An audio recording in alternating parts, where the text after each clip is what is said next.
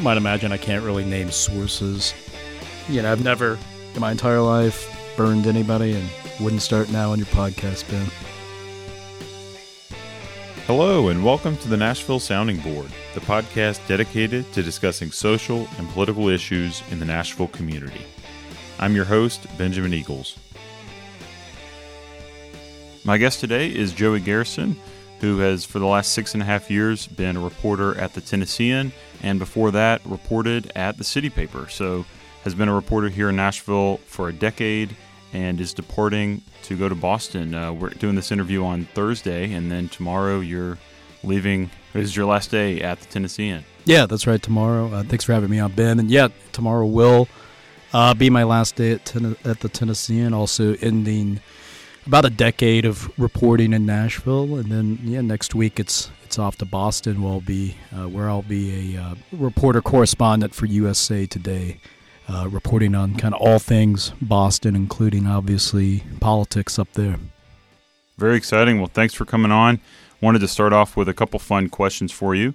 Anyone who follows you on Twitter knows you're a big sports fan. So when are you launching your sports podcast? Yeah, I've always thought about that. The only thing, I used to think maybe I would go into reporting about sports years ago, but I kind of don't know if I could separate myself from being a fan and a reporter. You often talk to sports reporters. I think it makes them, you can't exactly be rooting for the for an NFL team while you're reporting on the Titans or there. So I kind of like that more as a hobby for myself. But maybe I could do a podcast. I think, and there is sort of a new wave of almost fan reporters. So, maybe there's some room for that. But, I hope I haven't annoyed too many people who follow me on Twitter with all those sports, particularly Titans and Vanderbilt basketball over the years. But, is what it is. I think people can live with it. I always tell folks, unfollow me if you don't want to see that. You might confuse folks once you're up in Boston.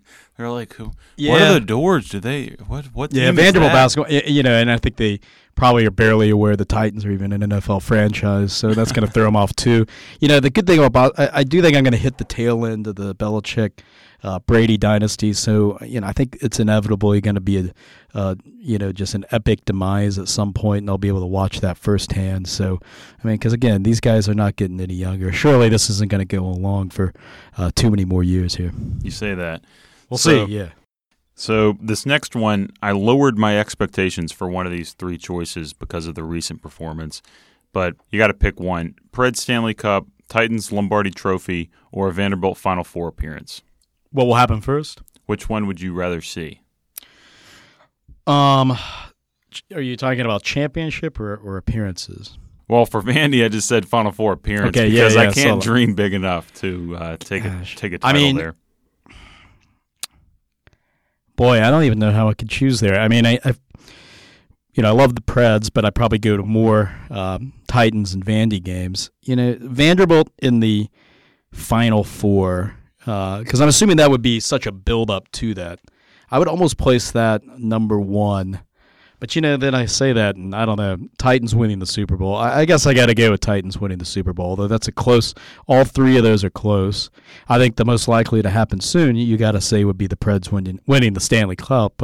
Right. They got a good-sized window, I think, to capitalize on that. So hopefully that happens first, because I think that's the most likely to. But I would like to see, again, I saw the Titans come here when they're the Oilers, playing at Memphis, Vanderbilt. Mm-hmm. Kind of seen their rise here. My family was season ticket holders throughout, so I'd like to see that probably one, followed closely and almost tied with a Vanderbilt going to the Final Four.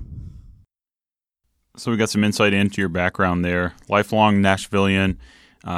People, of course, very familiar with your reporting, but may not know much about you personally. How did you get into journalism? Yeah, I had been after college. I'd been following closely, Metro politics, and I needed a job, and I got introduced to somebody at the Green Hills News. What it was called, still around. It's sometimes called the News, but we called it the Green Hills News. I think most people kind of do, and it was owned by a guy. He died recently, Gary Cunningham, and I needed I learned there was an opening for a staff writer reporting position. I hadn't really reported before, kind of dabbled on stuff in college and high school. But I got introduced to the editor there as a guy named Sandy Campbell, who was a former cartoonist at the Tennessean, but also had, reporting chops. And he wanted me to prove that I could, put together a basic story. And so he gave me an assignment, and he told me to, I think it was like a festival, the cultural festival or something like that at Centennial Park, the Festival of Cultures. He said, go over there and just find some story. And went over there and walked around, talked to people, and I think I found something regarding, it was somebody, some character there, some person that I found who was part of that, kind of featured him a little bit, and the fact that the festival was going on, and just came back, wrote a basic story, and that was kind of good enough. I think they realized that I knew Carl Dean had just been elected mayor at the time, and I told them, I think I could focus on reporting on some Metro stuff, but also a lot of schools things. We were kind of writing for an audience of a lot of families and that kind of thing, and so I was going to kind of split my time on that. And they hired me, and ended up working there for 2 years before I saw an opening at the City Paper. And that was with my buddy. Actually, we weren't friends really at the time, didn't really know each other, but a guy named Nate Rao left the City Paper to go to the Tennessean. And I immediately jumped on that opportunity. That was what I really wanted to do, was kind of be the Metro beat reporter that opened at the time. The City Paper, of course, isn't around at the moment anymore. I think it closed like 3 years ago. But anyways, I jumped at that and was hired by Liz Garrison at the time, and been kind of reporting on city stuff ever since. That's great. I think I first met you when you were a reporter at the City Paper, and I was organizing workers at Vanderbilt, and you came and did a story on the dining workers there. Yeah, I remember laid that, off during the summer. I think you pitched me on that quite a bit leading up to it, but it was a good story. I'm glad I think it got to, and eventually that issue got resolved kind of in your favor, well, in the workers' favor, right? Slow progress there. Slow progress there. But I remember, I think the photo for that was Brenda Goldthread, who'd been there for like 43 years. Yeah. Still, it was just an amazing story. But what is something that most people probably don't know about your background? Well, I guess one thing is because you call me a lifelong Nashvilleian. That's but that's not totally accurate. I grew up in Illinois, in a small kind of farm town in southern Illinois, where about the closest city to you would be either Evansville, Indiana, which is about an hour away, or St. Louis, Missouri, which is about 2 hours and some change away. And so that's really where it's from. But we moved down here in 94 when I was 10 years old. So I've lived here most of my life. But I guess that would be one thing. And then also that I went to college in Memphis, actually, Rhodes College.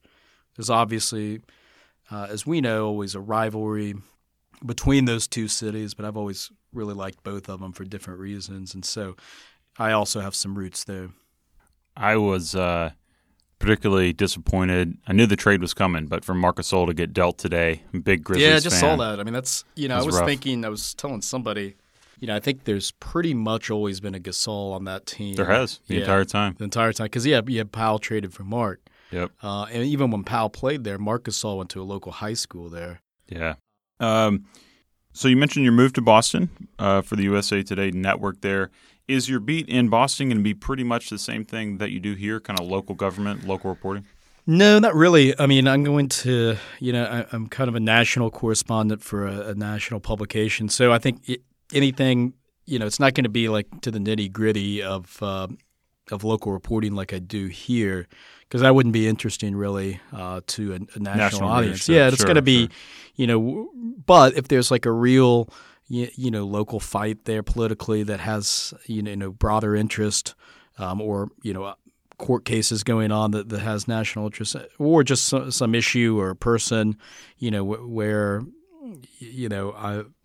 that'd be interesting for people to learn about. That's kind of the things I'm going to be looking at, and it'll be a lot different. I'm going to be doing less, worrying about whether I beat somebody to the latest story or scoop or whatever. More, it's gonna allow me to flex kind of like a different reporting muscle and learn what I can do in some other areas. It's going to be a really wide open beat, so I'm going to have to be willing to jump into a lot of different things. I mean, I'm naturally kind of inclined towards a lot of political things and public policy, so I assume that's going to encompass a lot of what I do. I mean, I guess imagine it, often in Nashville we get sort of, some national stories written about us, whether it's from the New York Times or others, on our I remember over the years some of the things that stand out to my mind are the fairgrounds fight. I remember the New York Times did a story on that. Our struggle with short-term rentals and bachelorette parties. So these are interesting issues going on in Nashville. I'm going to find those English only. English only, It's City phenomenon, all this stuff. And I'm just trying to give you an idea of how that, what that might look like. There'll be kind of Boston versions of what I think are big stories that people would be interested in reading if they were, in Nashville, Tennessee. That's really exciting. So, of course, having worked for the City Paper and for the Tennessean, going to make you pick which one was your favorite. Well, writing for the Tennessean was. I mean, to sort of jump into that seat for the main daily newspaper, which has a big legacy in this city, and what I think is the most interesting beat in the city. I could have moved to. I thought about over the years going to being the state reporter. Actually, I was announced as the State House reporter for a time over the Tennessean, and then Michael Cass, my predecessor in the Metro beat, left to go to the mayor's office. That opened that up. It came at a time when the city was going into a mayor's race. I was like, man, I gotta jump over there and be that beat. And so, anyways, to do that for the Tennessean and that was where that was sort of reporting wise for me. That seemed like kind of the ultimate thing. So you covered education for a while too here, right? Yeah, I did. So believe it or not, when I was at the City Paper, I covered education and Metro. So literally every Tuesday night, I was at either a school board meeting or a Metro Council meeting for 3 years. Every single week? I shouldn't have taken this lifesaver. I don't know why I did that. But, sorry. Every week. I mean, that was what I did. So I didn't have much of a life, I guess. But just on Tuesdays. Yeah. But then I was hired. Actually, Nate, who we got to know a little bit, he kind of recruited me over to the Tennessean. And they hired me originally for something called like the digital reporter. All right. It was I didn't really know. I think they had an idea that there'd be like a lot of video or something, but it was like really I think they hired me because they knew I was well sourced and all this stuff. And so I started off over there kind of writing about a little bit about everything without any particular narrow beat. And eventually the education beat opened up. I started doing that specifically, which made a lot of sense because I had a background in education reporting for the City Paper. And so I got there at a great time for education reporter because there was just this huge fight going on about real charter schools in Nashville. That was really kind of early in that charter boom in the city. And in a larger sense, there was a big fight going on about, a lot of education reforms coming at the state level with the race to the top legislation that had been landed by Governor Garrison and then his successor. That Pinkston Will Pinkston, school board member, just wrote this really long-form piece apologizing for his role in that. I looked into that, and I read that story, or his column, I should say, and there were so many episodes that I was kind of front and center reporting on. And so, that was, it wasn't technically a political beat, but it sure felt like one, given the many, different things that played out in it. I mean, namely the Great Hearts. Got a tip that a group of West Nashville parents were kind of meeting to try to take advantage of the new open enrollment charter school law to build a school that would be, essentially be in Green Hills and it was billed as, it would be kind of a mixed income group of parents that would be feeding into it, but it would solve this problem where not all kids can get into Julia Green Elementary or some of the high-performing elementary schools over there. So, that sounded like that was a big story, I thought, because all our charters to date had been in low-income, at-risk areas. This would be something different.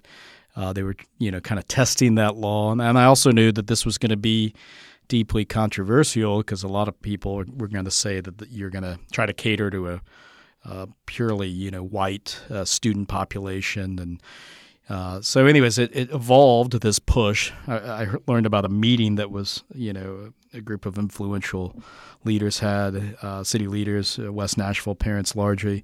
And it evolved into recruiting with the help of then Mayor Carl Dean and some of his allies, recruiting Great Hearts Academies, which was a Arizona-based charter to come in here.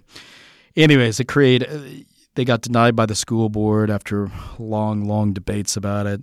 It evolved into getting pushing for a new state law, charter authorizer law that would allow the state board to approve charters that were denied on the local level.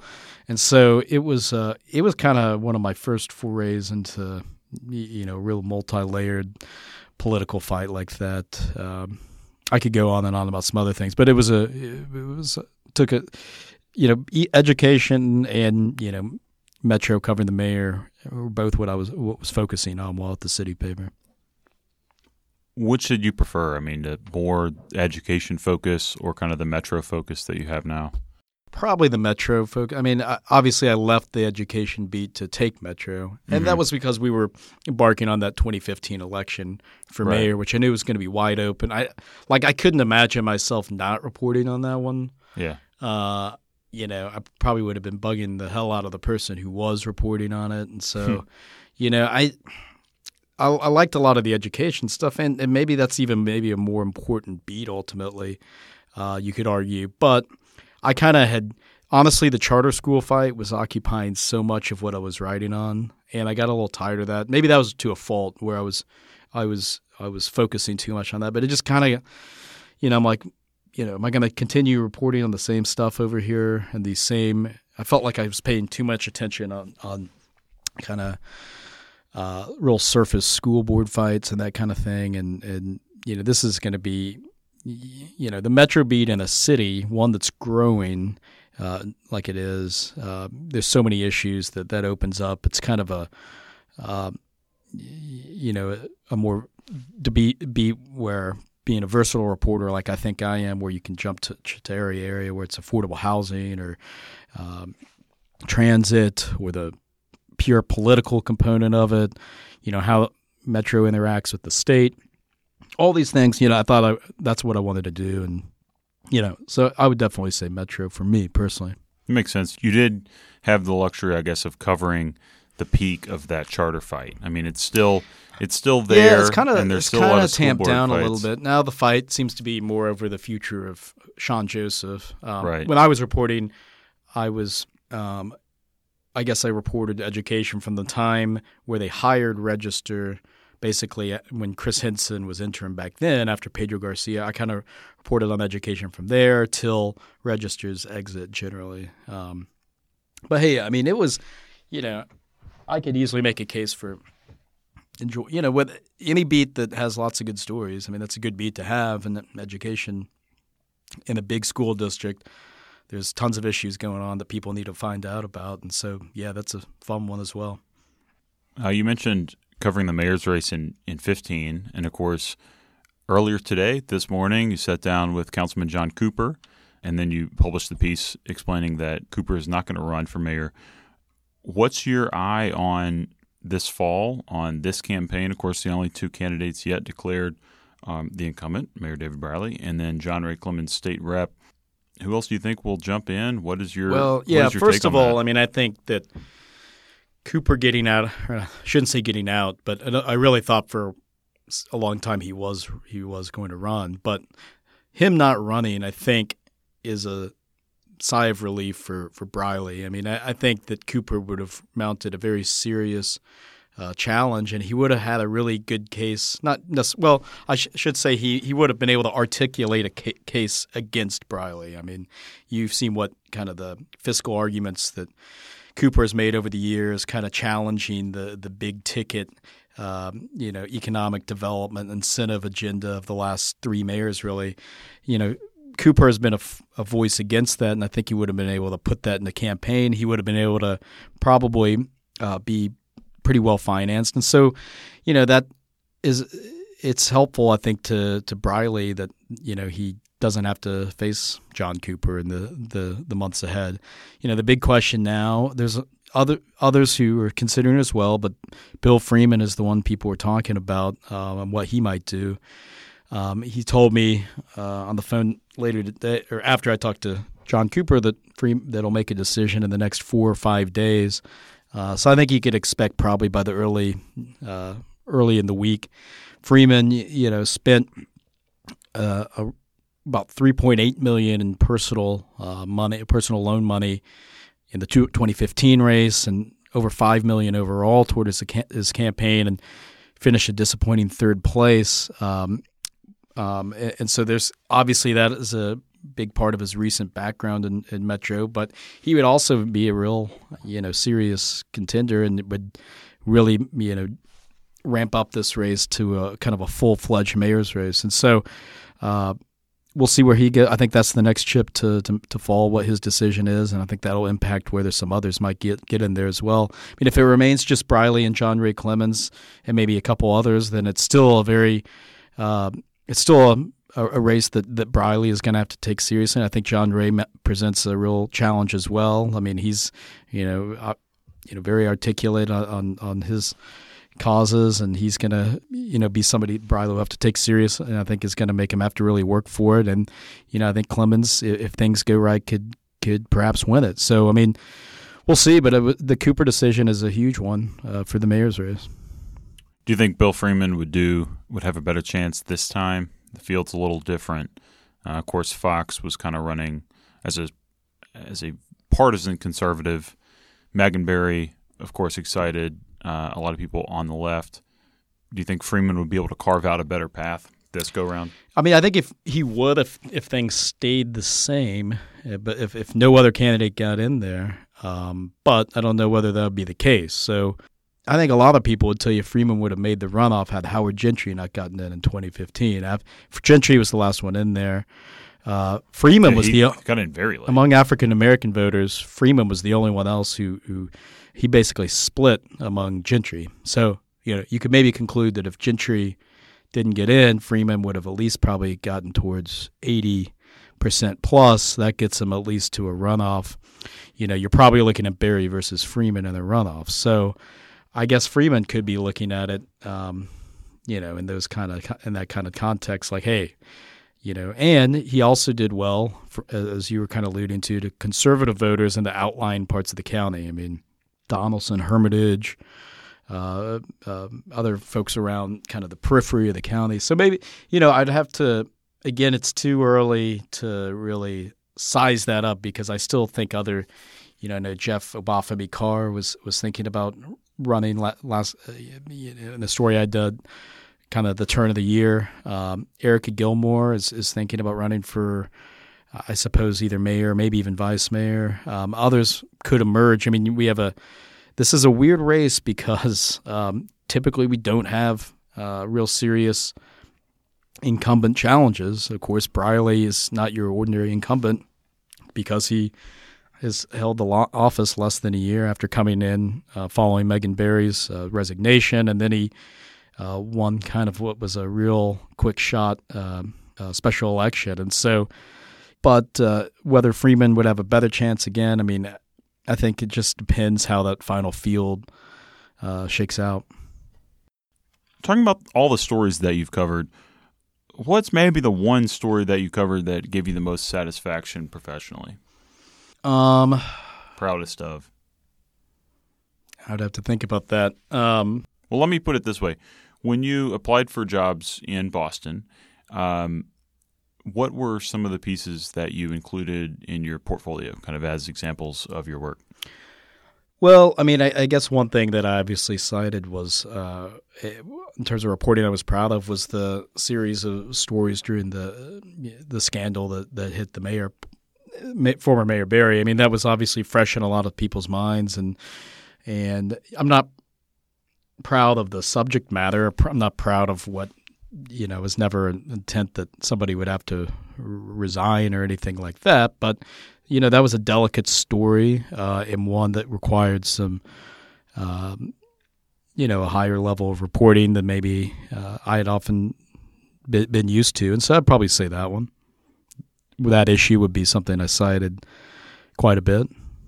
Yeah, certainly probably your most read series of stories. Yeah, no doubt about that. I mean, that was the biggest Metro story that had, ever. Well, this happened since I've been following it. Yeah.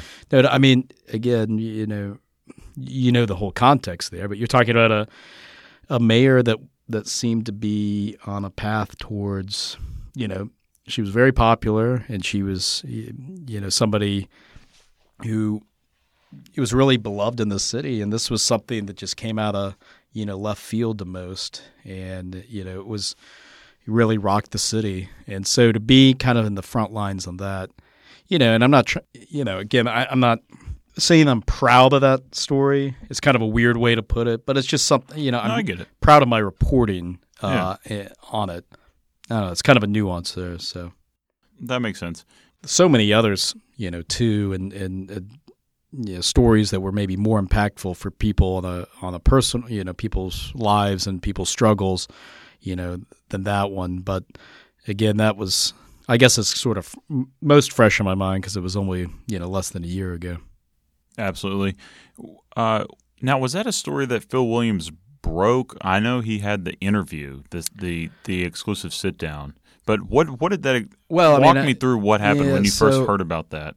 Well, I mean, I had an exclusive sit down as well, and we both, as far as I know, print and on. We had embargo. So I mean, I think maybe he had talked to her right before I talked to her, and then we both have various embargoes. I'd gotten,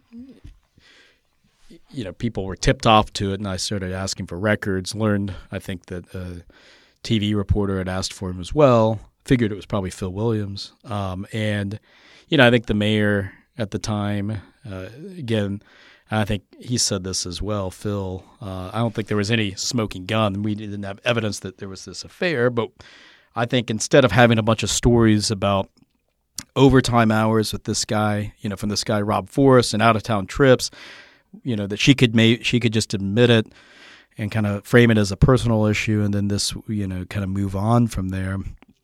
And so that's what she did, and she decided, I think, because we were the only two who had requested stuff first, anyways. I think that's why she sat down with us, and I think our stories, or at least my story.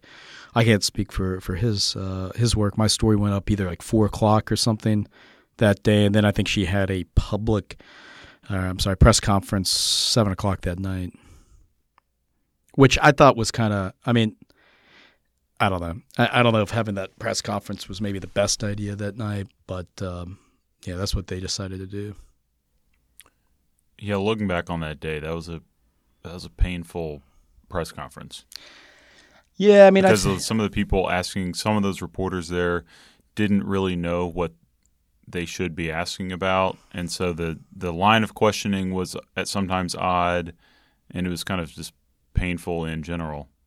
Yeah, and I guess it was going to be, right. I mean, there's no great way it. Well, there's no great way of putting this out there. I mean, I don't know. I mean, it's hard to say what the best communication strategy is there, but yeah, I mean, that was that day, and then obviously the days that followed.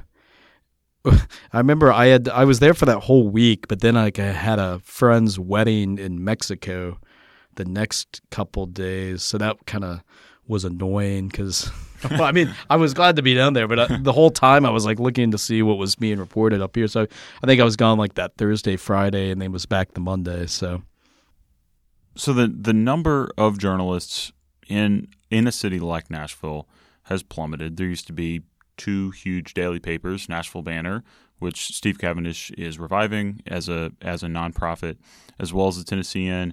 Of course, you still have the Scene, but just the sheer volume of reporting is much lower than it has been. What's the most frustrating or hardest part about covering local politics? And I didn't mean to bias your answer there. Well, I mean, sometimes you feel a little stretched, like there's, too many issues to get to. But, you hear a lot of, I guess the most frustrating stuff is you hear a lot of moaning and groaning about the state of journalism. And then, you actually have some committed reporters who could make more money doing other fields. They're usually mostly very, smart people who could be doing other things. They're deciding to do this, and they actually are reporting some good stuff. So, I mean, it is kind of, I think, frustrating for reporters to hear that kind of discourse out there. It's the discourse that there's not enough, right? That local media is dead, basically. That there is truth that there are fewer numbers, and we are, I mean, I think a lot more things are getting missed, than there were 20 years ago, 10 years ago. But I think you asked me, like, what was the most frustrating part about that, right? So right. That'd probably be my answer. I mean, it's just kind of annoying. I mean, I don't know. Like, I'm trying to – it's like, gosh, I put 4 stories up today. You want me to – we're not doing enough local political coverage? All right. I mean, so, that kind of gets on my nerves a little bit. And I know, other people are busting their ass too. And so, but, I mean, it does as somebody who obviously as a reporter, I see the real need and the public good in what we do. And so it would be great for there to be more than there used to be. And it is a struggle for the industry to keep to figure out how to make it a revenue maker. And so, I obviously sympathize with those challenges. And I know that, my line of work, is one that always isn't the steadiest because of those challenges. So, that's obviously something that's frustrating as well. And the fact that I can't get to everything, and we can't get to everything, all my coworkers, that's something that's, unfortunate and something that hurts, because of those fewer numbers. So, I mean, but, I guess those are my general thoughts as somebody who's kind of working in that, with that challenge. So I guess it was 2 weeks ago that Gannett announced a series of layoffs at a couple of different regional outlets, as well as there were layoffs at BuzzFeed and a few other sort of national outlets. So in that environment of kind of layoffs nationally in the field of journalism, and also there were a couple cuts here at the Tennessean, what do you think the kind of future for local journalism is, and what's the internal vibe of a newspaper during layoffs? Well, I mean, obviously it's not great when there's layoffs, but it's unfortunately something you're kind of used to over the years. But you obviously feel bad for your colleagues. I mean, obviously. In terms of what the future is, I still think people are willing to pay for something that they can't get anywhere else. And I mean, I think that and that obviously, and then by the way, that's not something that I'm not paid to find the answers to reporting. So, but I do think that if you're producing something that you can't find anywhere else, that people are, in local news, I would put in that categories as such. And so I think people will continue to pay for that. I do think that the nonprofit model is very interesting too. And I actually in Boston, like there's the New England Center for Investigative Reporting that does some really great stuff there and partners with one of their 2 NPR stations. And so I think that's another great model. And I think they're but you do kind of as you go through this, you do ponder like what is it going to look like 10 to 20 years from now. But I don't know the answer. So I just I have a company that's been really good to me. That's employed me to report stories on stuff I like, and so I'm just happy to have that. Sure. So let's say you buy a winning lottery ticket, and you decide for whatever reason to use some of those winnings to become a publisher. Who do you hire for your news and editorial staff? I don't know about that, and I wouldn't want to offend anybody by not saying them. Fair. Yeah, I mean, I know I've had so many good colleagues and editors over the years that, I wouldn't want to leave somebody out. And so I don't know. I mean, I've always liked my buddy Nate's reporting. I'll mention him for sure. Nate Rowell. I think he looks at Metro a little bit different than me and sometimes is able to explain something. I've always thought he's really good at explaining an issue in a real basic way that maybe I get caught too much into the wonkiness of it. And so I think he's really good at investigative reporting. So I'll just say I'll definitely include him as one person. Gotcha. Yeah, you've reported on a number of things together. Yeah, definitely. Who is taking over your beat at the Tennessean? Big shoes to fill. Yeah, it's actually a woman named Eon. She moved here recently from Phoenix, where she was at the Arizona Republic. It'll be a combination of her and Nate early on. But I believe the intention is she'll be taking it over full time. She was actually at the council meeting this past Tuesday with me. Where you got recognized. They had a resolution in your honor. Yeah, it's true. I wasn't expecting that, but, it was a good gesture and one I'm thankful for. So we've kind of talked about stories in which you were really proud of the reporting that you did. What's maybe the best story idea that never ran, either because it didn't work out or the editors didn't choose to run it? Nothing I worked at was spiked. I mean, I would, so I wouldn't, can't say anything on that. I mean, but let's see. I mean, there's probably a handful of stuff that I started working on, even started writing, and then just got shifted a different direction. Funny enough, I was telling Cooper today, I had visited him like 2 or 3 years, kind of right when he had emerged as a real critic of the Barry administration and some of that. I was doing this, I planned to be kind of a big profile on him and looking at, who he is, and interviewed him for that. And for some reason, I can't even remember what it was, but I got kind of pushed to something else came up on my beat. And so, but there's some of those things that have popped up over the years that ended up not writing. And there was no reason. I mean, it was for usually no other reason than it just didn't, work out. And then maybe the hook kind of went away and the time factor, fell apart. So a couple years ago, you sit down with John Cooper, you're interviewing him. Knowing Nashville politics as well as you do, who's the most interesting politician now who people may not know about? If you were doing that process again, trying to go and interview someone, do a bio, who would you pick? Of somebody folks don't know about? Yeah, I mean, are you saying somebody like maybe outside of council or open to your interpretation? I guess. Well, Ben, you really stumped me on this one. I don't know. I mean, maybe I would have written that story already if I thought there was this one person. I don't know. I mean, clever answer. Yeah, let me get back to you on that. And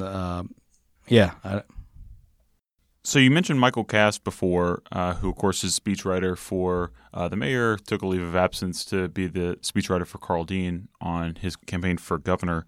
Would you ever consider working in an elected official's administration? No, I don't think so. I wouldn't. Not something. I like more kind of observing it from the sidelines and not being one of the actual. I like analyzing it and thinking about it and reporting what the powerful are doing. I don't think I'd want to be an aide, and I've never pursued that. On a similar note, would be remiss if we didn't talk about the impact of PR firms on the profession.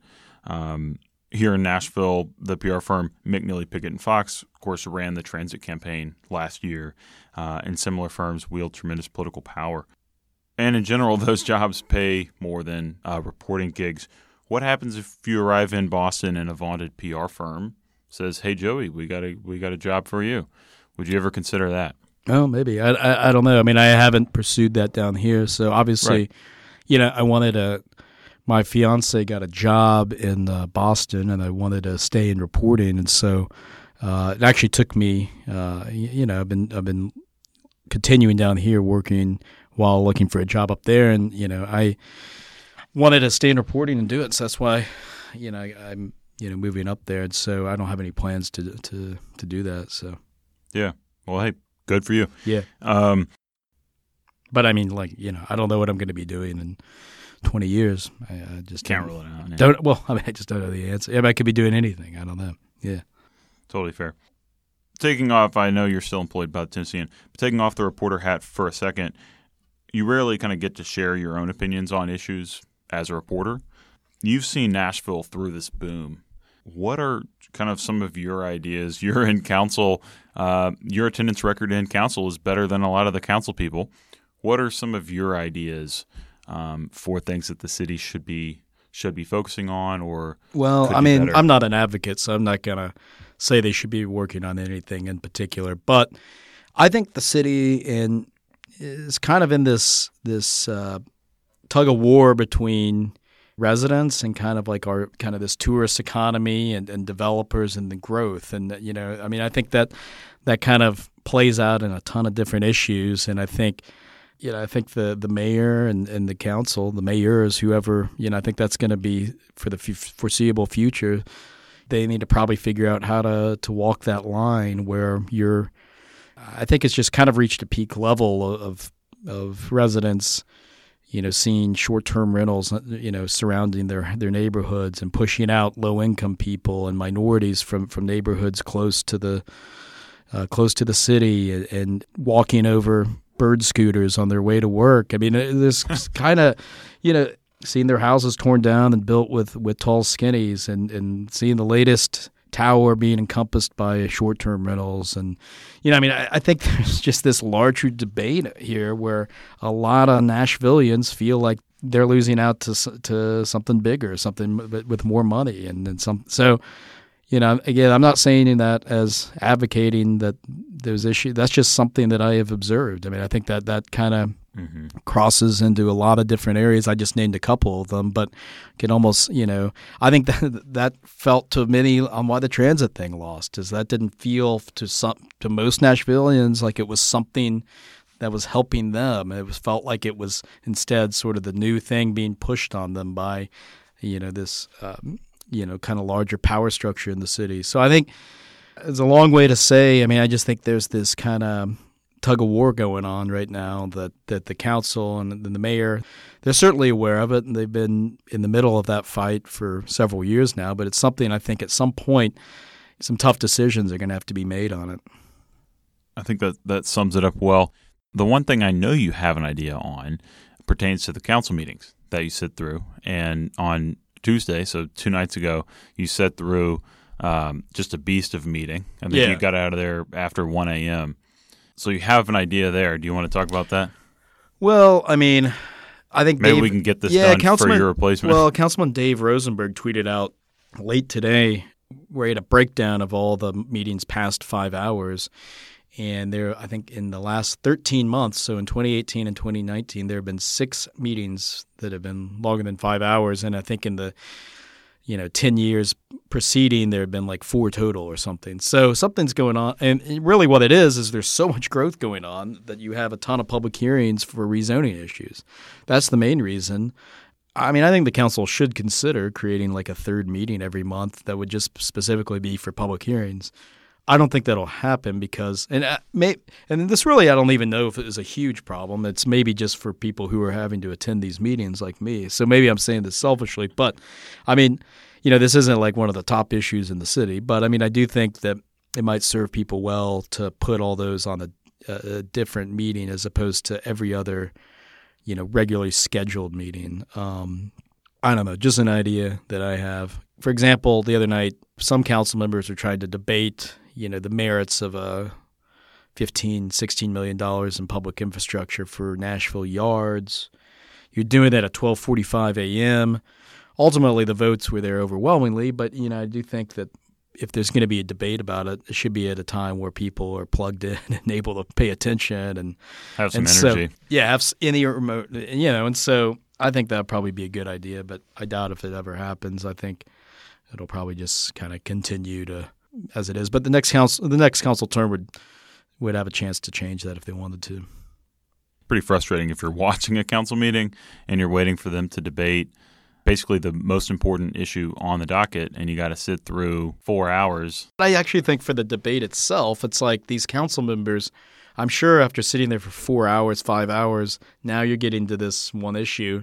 Probably not a lot of energy to talk about it too much at that point. Everyone was just exhausted at that point. You start thinking about what the next day is going to look like. And so I don't know. I mean, 6 of these meetings that have been 5 hours plus in the last year seems a little ridiculous to me. But the other thing besides these public hearings, I mean, the council members themselves, like I'm seeing more, like I feel like everyone kind of wants to weigh in into an issue. I understand that. But sometimes you get half the council weighing in on the same resolution, as was the case, I think, with like that NES non-binding resolution the other night. I mean, I don't know. At some point, it's kind of like maybe just take a vote, And then it got deferred. Yeah. That was an unusual one where then ultimately it was deferred, So waste of time. Yeah. So I have a couple kind of final questions. What advice would you have to a college student or a recent graduate who is interested in a journalism career? I think any kind of internship would be a good idea. It's something I didn't do, but I wish I had. I mean, the college students that work on a part-time basis at the Tennessean via internship, I think get a lot out of it. So I think that gives you a chance to both get some experience and a look into what it's all about. And then I actually heard, as you're asking this question, I heard John Glennon, a sports reporter who's now at The Athletic, ask this same question. I thought he had some good advice, and that was to make sure you leave time to do, kind of a story that you think is kind of a special story, one that you think could be something that goes on your clips that you show people. It's hard to do sometimes because there's a lot of expectations to put stuff out, quickly to kind of push the website and that kind of thing. But make sure you're doing something that, you would want to, talk about and put out there and discuss. Kind of a deeper, more investigative piece or something. Yeah, it doesn't even have to be that. I mean, it could be, a really good profile on somebody, or it could be really breaking down some issue, but something that you think would really sell yourself. Hopefully there's someone out there listening and feeling inspired. What are you going to miss most about Nashville?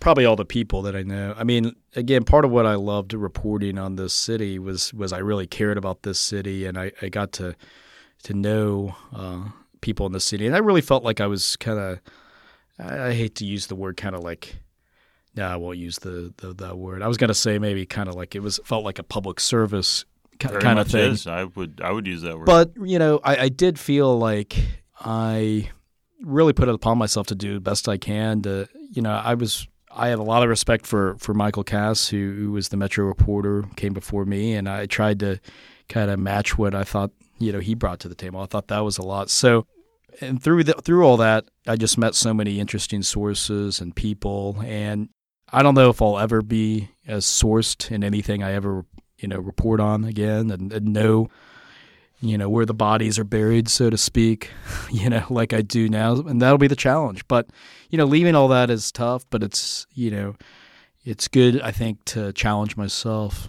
reporting on something else and finding a different adventure, in my life. Yeah, that's going to be exciting, and I know you'll have a lot of people here in Nashville following your work. Yeah, don't be too hard on it early. Give me a little time first. Are there any plans to eventually return to Nashville? Is that in the cards? I mean, it's not the plans now. I mean, I my family's still down here, and I obviously love Nashville, so I think it could be very possible eventually. Cool. I know there are a lot of people hoping for that. So anything that I missed that you want to be sure to talk about? No, we really dove into a lot of things there. I think, again, for me, it's cool to talk about some of these things on this podcast as I'm signing off from Nashville. And, again, I want people who are still listening an hour into this interview to know that I really love doing it. I mean, this is, it's still sort of hard for – I'm going to have to go through some sort of withdrawal not to be following this stuff as intently as I am or as I've been used to. I mean, what I always loved about my job is this is stuff like I would have been closely engaged at anyways, kind of like you are. And so to be able to have the front seat at it and get paid to be reporting on it was, definitely, something I've loved, and it's kind of, been my life. So it's tough to sign off again. Yeah, I mean, leave Nashville, but I'm looking forward to particularly get back to Laura, my fiance, and start a life up there. That's very exciting. You'll be missed here. Best of luck in Boston, and thanks so much for coming on the podcast. It's a real pleasure. Yeah, thanks for having me. Views that I express on this podcast and on my social media accounts are mine alone and do not reflect the views of the Metropolitan Government of Nashville and Davidson County.